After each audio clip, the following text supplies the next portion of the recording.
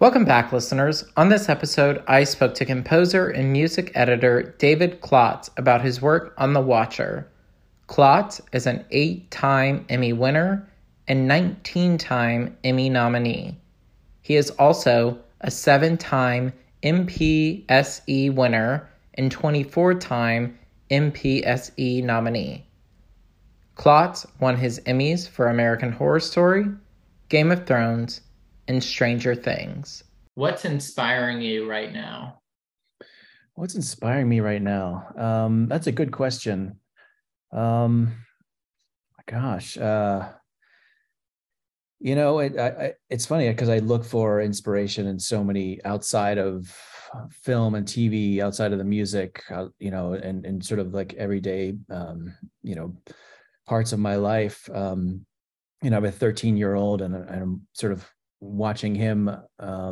He's sort of figuring out what he wants to do in life and his excitement about what he's learning about music and his tastes and things. And to me, that's kind of lately, I think, been the most most inspiring thing for me, because I just started being able to focus. He's sort of reached an age where he's kind of having his own taste, his own point of view on life. And it's sort of, and I'm sort of seeing things kind of a second time, the way he sees things. And to me, that's like pretty cool.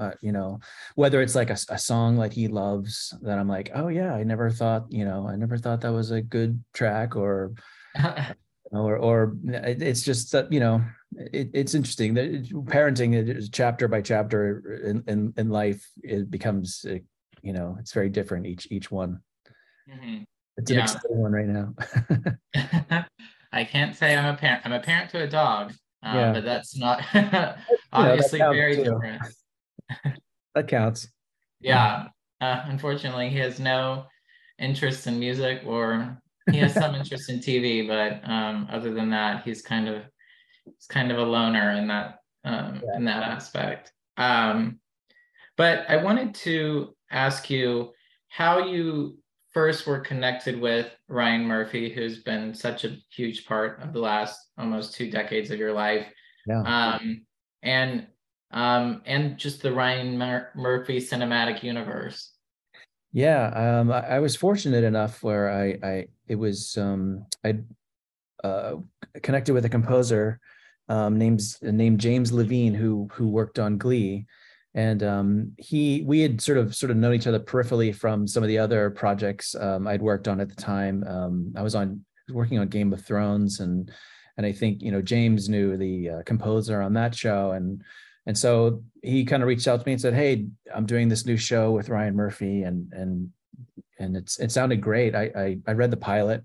Musicals were completely like up my alley. Like I love musicals, and so I went. I had a meeting. I met Ryan and Alexis Woodall, who I work with mostly. She works under Ryan. She's like kind of like the president of RMTV right now, and our executive. She's kind of essentially our showrunner for most of the shows.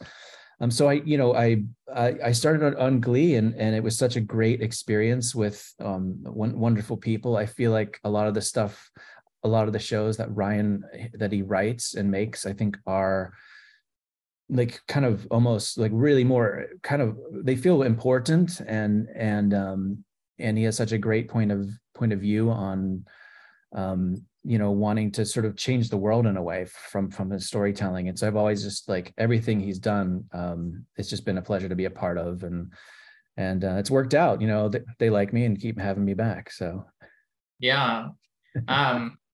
And to dive into some of those projects just a bit more, I thought I would break it out into, I think I have 4 different categories, and just I want to get sort of your sense in terms of like how you approach each of these different genres in terms of a music editing perspective, because I find it fascinating.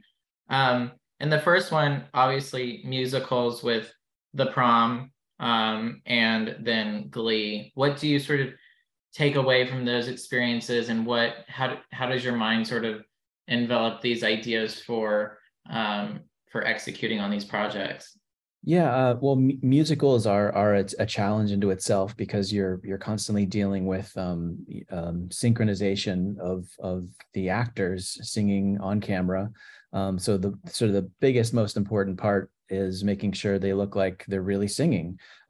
Most of the time, on probably 90% of musicals filmed, we record the songs in a studio ahead of time, and then the songs are played back on the set, and then the actors are lip syncing to those songs. That's generally how it's mostly done on musicals, and has always been done that way. There are some exceptions, but that's how we did it on Glee and The Prom. And part of the real challenge is just sometimes the performances are so good, but maybe the lip syncing is slightly off. So we have to find a way to, in post production, to be chopping up the moving the words slightly just to make sure like it looks like it fits in the mouth. And that's the biggest, I think, challenge with musicals. And also you're sort of limited to, if you want to cut down a song or make it longer or shorter, you really have to, I gotta be working kind of almost on a day by day basis with the picture editors, because they'll say like, we got to cut this song down, and so we have to find a way to make it shorter, and so that it still can play, but it has to sort of match what's happening on the screen. And so Mm-hmm. that's a very intensive process, whereas if it was just a show with just a piece of score, then you have a lot more freedom to kind of do what you want and make it work. So that's music editing for musicals, Mm-hmm. really. And then, oh, sorry. That was just saying, that's in a nutshell, that's what that Ah, is. yeah. And then what about horror, and specifically shows like Ratched, Scream Queens, and American Horror Story? Well, those are fun to do, and Ryan really does a great job with horror. I remember seeing the first the pilot of American Horror Story, and knowing that, oh, this was going to become something big. He's fantastic at horror, and the composers that I've worked with on the shows over the years, horror needs a specific type of language. Like even when the kind of the genres change in American Horror Story, where there's like there's the AHS 1984, which kind of was set in the 80s, and then different sort of different worlds. The score has always changed to reflect those worlds, but they always still have to land the same. They still have to land the same narrative moments that horror music needs. You have to have the atmosphere and the tension and the big scares, and a lot of that, especially with music editing, a lot of that is can be designed in finding places to thin out the score or take it out judiciously, so that it lands the terrifying moments at the right time, and really makes the show more effective that way. Mm-hmm. And then a world I'm not as familiar with, but I enjoy being fantasy and sci-fi. You've been a part of probably two of the largest sci-fi fantasy shows ever, being Stranger Things and Game of Thrones. So in terms of creating these worlds that are just so not open to interpretation, that's not the word I'm wanting to use, but open to open to mold and open to sort of change. I'm just curious how, I mean, with those two projects in particular, how you get into that, because it's just with other things, like you said, they're set in these time periods that you can pick up on, and Stranger Things is, and Game of Thrones is set in definitive time periods, but you're creating a world that none of us have ever seen or explored, or so I'm just curious how you tackle those. Yeah, it's interesting because Stranger Things and Game of Thrones couldn't be more different. Not only in the sort of um, worlds that they're set in, and the characters that are in, and the stories that they're telling, but also just even the way that we approached scoring them, with the filmmakers and the composers. It's interesting because like Game of Thrones was, Ramin, our composer, we sat down and had our first spotting session like 10 years ago now. And I remember you know, they had a pretty good idea. They wanted it to be orchestral, but they didn't want it to. They definitely wanted to pull away from like anything that sounded like Renaissance fair. You know, there was a rule like no flutes were allowed in the in the score. So there was kind of like they had a definite sound in mind, and it sort of started and sort of grew. You know, Ramin composed all these incredible themes that he had a fortunate, you know, with 8 seasons, he was able to sort of develop those over the course of the season.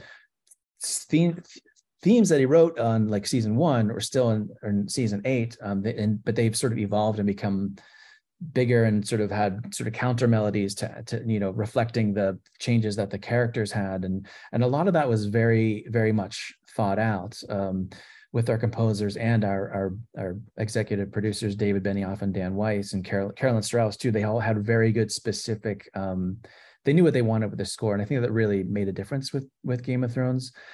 But interestingly enough, like, you know, we always felt on Game of Thrones that like using a piano wasn't really the right kind of sound for what we were seeing on the screen. It felt too contemporary and modern. And but even by the end of that season, we got to a point where we tried a piano cue and it worked and became one of like the most prominent cues from Game of Thrones. It's called Light of the Seven. It's one of the most beautiful pieces I think Ramin wrote for the series. So sometimes you got to throw the rules out the window and just go for it. Now, Stranger Things, completely opposite. The Duffer Brothers discovered this band from Austin, Texas, called Survive, and met the guys from the band, Kyle Dixon and Michael Stein, who had never composed a television show before. And so they were sort of coming in very fresh, and the Duffer Brothers loved they had this sort of 80s synthesizer sound, and they were, you know, using real hardware synths. And, you know, at first there was some scoring to picture, but sometimes there wasn't. It was a very different process where sometimes they would write these big pieces of music, and then, you know, we would have to sort of shape them to the scenes and stuff like that. And so it was kind of like a completely different approach than like what we do with Game of Thrones, where Ramin's writing, he knows where to start, stop, and end, and that's sort of decided early on. And sort of Stranger Things kind of was a more organic. We sort of grew into figuring out how it was going to work. They wrote a bunch of stuff, then they would bring a library of music that we would sort of chop up and make work. But it always had that evocative like 80s synth pop kind of sound, but they also found ways of wrenching out really cool dark sounds out of those synths that I feel like hadn't been done before the way they did it. So it was sort of a very inspiring way, and it sort of helped to create the sound of Stranger Things, which I think is like the biggest identity of the show. Absolutely. I mean, and with both of those shows, I mean, it is kind of how iconic those sort of first intros into those worlds are, and how they're probably going to be implanted in the brains of this sort of this generation that's been able to watch it live. Does that ever sort of come across your head at all or your mind, just to, I don't know, the work that you're doing is something that, I mean, is so iconic in terms of, like you said, like without these sort of certain themes, like you won't identify the show, but these are true identifiers with these shows. And does that ever cross your mind? Yeah, all the time. And it's fascinating to have been on each of those shows from the very beginning, because you don't see, like, I was, after we finished season 1 of Stranger Things, I thought, oh, that was a great show. No one's going to watch it. And these guys did an awesome job with the score. And I was really raving about it, but I just, you know, it didn't occur to me that it was going to become like what it did. And it's just fascinating to see that and to not have any sort of idea. Same with, to be honest, Game of Thrones too. I remember when Ramin had called me, the composer, to work on the show with him. he said, "Hey, I'm doing this new show. It's called Game of Thrones, and can you come? Can you?" It's like they had fired a composer that didn't work out, so it was a rush job to finish the first episode. And he called and said, "Hey, can you? We start tomorrow. The producers are coming in. We need to have a spotting session and watch the show with them." And I was like, Game of Thrones, what's that? And I Google searched it, and I read like a little bit about it, and I thought, what's this Dungeons and Dragons crap? I'm not sure this is for me. But I said yes, and thankfully, and I went over and met. And after watching, I think it was after the first or second episode, I just like turned to Ramin. I'm like, God, these guys are really good writers, and yeah, I'm like, it was one of I just had not seen how big that was going to become too. And you never know. I work on stuff I think is really good, and it's going to be huge, and then no one ever, and then it flops, and then vice versa. So yeah. That's strange to hear from you that those two shows were ones you thought would not tank, but would not get the reception that yeah, you never know. That's so interesting. And then finally, before diving into The Watcher, I'm fascinated by period just for a lot of reasons. One, it's probably just my favorite, but shows like Feud, Hollywood, Pose, and American Crime Story, Pose in particular, I'm just curious how you even sort of go into, I mean, we started at this point of like BC, and now we're all the way up to like 2021 with your shows, or 2022 with your shows. So like, how is it taking these period pieces and bringing them alive to that current era and keeping it true to that current era? Yeah, interesting. That's a good question. I think every show has to be approached individually on its own merit. Like Pose, set in late 80s, early 90s New York, that's sort of informed what the score should be.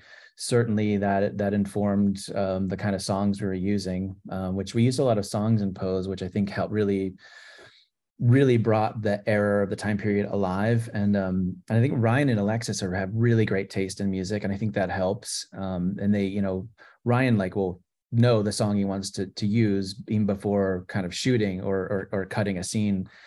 And that really it sort of makes a difference as far as like they help visualize what the time period and look is going to be like. And in the case of like Ratchet is another one, they really wanted kind of a Bernard Herrmann-esque score to reflect the time period, which was sort of like almost a Hitchcockian setting, Northern California in the 30s, and all that's by design. And I think it really helps.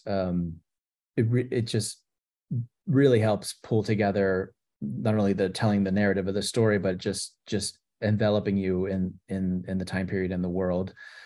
So we really, everyone from Ryan, Alexis down, they really know how music is important to that part of the deal. Mm-hmm.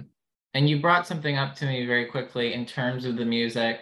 Has there ever been a song that's been cut because of maybe rights or not fitting that you think would have enhanced a particular show? I mean, you have hundreds of credits, but is there anyone that sticks out in particular? There have been many over the years that we've tried. I'm trying to think. One of them was really great. It was Alexis had this brilliant idea of using a Madonna song in Pose. It was what was the one? It was the song. It was the song from the Sean Penn movie. Do you remember that one? Yeah. It's gonna tell me that I don't know, but no, I know which one you're talking about. Not Crazy for You was sort of the single that came out after that. Anyway, and we had cut it to the scene, and I don't know if it was a rights issue or it just didn't fit well, but it's sometimes it's so sad when you spend so much time trying, making something work so beautifully, and then for whatever reason the scene gets cut too short that a song doesn't make sense, or we can't clear the song, and then it falls out. And yeah, and there have been cases that we've not been able to clear stuff either. But yeah, the Madonna one stuck with me because I really loved how it's such a great song, and I loved how we had it playing in the scene in Pose. Mm-hmm. And then, so moving into The Watcher, which has been another sort of Ryan Murphy's, not sleeper success by any stretch of the imagination, because it became a success pretty much week one. How were you approached for that one? Is it just Ryan calling you and saying, "Hey, are you free?" Or like, how does the kickoff conversation for these start? Well, generally, I'm working on most Ryan Murphy shows as a music editor, and then it's sort of I had a conversation with our executive producer Alexis about composing the music for Watcher, but she came to me and she suggested, I'd love for you to do it, but I'd love for you to do it with to co-compose with Morgan Kibbe. And Morgan and I, we both had scored an episode of American Horror Stories a year ago, so we each worked with Alexis, in that capacity before, and she was sort of like she sort of had this inspired idea that why don't you guys come together and work together and work on the score together. And my first thought was like, oh gosh, I would love to do that, but I'm not sure Morgan's going to want to be interested in that.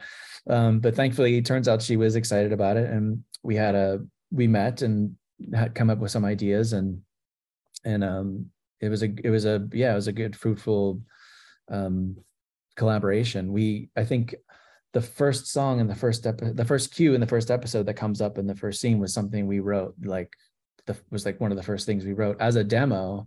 And we played it to our producer Alexis, and she was into it. And we'd started writing a lot of, it was very synthy. It was very like electronic kind of based synth score with processed sort of vocals and airy kind of vocal elements. And then as the show came together, we started feeling like it was maybe too electronic. And then Alexis was helping us sort of shape. She's really good at music, and her and Ryan have always had great musical ideas, and they had thought like, oh, this should sort of veer into having strings and harpsichord and horns and drums, and they were right about that. So we kind of reworked everything, and that sort of became the sound of the score for the show. Mm-hmm. And so what do you make of its success so far?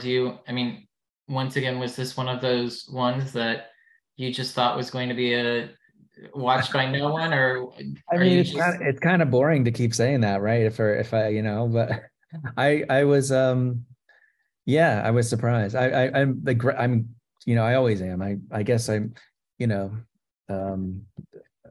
I guess you're never disappointed if you don't, if you have low expectations for everything. But it's not true. I mean, working on it, there's a great cast. The acting is good, and the scripts were fun, and I felt like it had sort of a fun kind of whodunit, Knives Out caper quality to it, and it was sort of it was quirky and weird and fun, and had moments that were shocking and scary, and moments that were hilarious. And Jennifer Coolidge, I was laughing out loud working on the show, watching the scenes with her. So I knew it was gonna. I feel like it was definitely gonna like reach a lot of people. So I'm glad that it people watched it. Mm-hmm.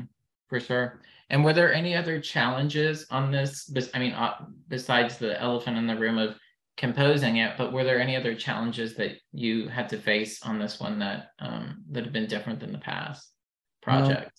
Only in the sense that I was, Morgan and I were the composers, but I was also the music editor. So at the point where, composers can be like, okay, I'm on to the next thing, it's in the hands of the music editor. Mm-hmm. That was challenging in a way because I would get notes and revisions, and sometimes it would just be easier to just put on the composer hat and keep rewriting cues than to try and edit them. And I think sometimes I would sort of box myself into situations where we would need some. I'd have to find a cue. Usually, I would, as a music editor, I would find a cue and I would just cut it in and make it work. But now I have this license to, well, I can cut this in, but then I can go and add another string part on top of it or something else. And sort of it got sort of crazy after a while because I just couldn't stop doing that, and that would take longer. And I don't know. I learned a lot about the process, and maybe it's not always best if you're your own music editor when you're a composer. Yeah, that is hard to. I don't know. I would prefer to put it away after the project is wrapped and just be like, okay, I don't want to touch my own work. That would be tinkering very with it the whole way, up to the very last minute. They're like, can you move this thing here? I'm like, not only can I move it, I can actually add this thing here and this horn hit here and another drum fill. And like, yes. And it's and I needed to stop and just be like, it's okay that it's not 100% perfect. You could just can be edited and tweaked, and that's all we need. Mm-hmm. And then final question for you, just in our final few minutes, what's next for you that you can tease out? Well, they just started shooting season 2 of Feud, which is about Truman Capote, and I will be music editing that show. I believe I don't have a deal in place, but I don't. I'm assuming I'll be the music editor. Hope that's right, everybody out there. But that's coming around the bend for me, and I'm really excited. I know like Gus Van Sant is directing the episodes, and I know they're looking. I'm not sure who's composing yet, but I know they're looking at some pretty cool A-list composers for it. So that'll be exciting. Also working on David Benioff and Dan Weiss's new show. They're the creators of Game of Thrones. They're doing a show for Netflix called Three Body Problem, which is a adaptation of a very well critically loved science fiction novel from China, and it's brilliant. It's an incredible story, and they've done a really great job adapting it. And I think that one I'm going to go on a limb and say that's going to be a big show. So hopefully I'm not jinxing it, but yeah. For sure. It looks amazing. It's really cool. Thank you all for listening. This episode was edited and produced by me, Jackson Vickery. Graphics were done by Dylan Michael, and the opening and closing theme were done by Sterling Gavinsky.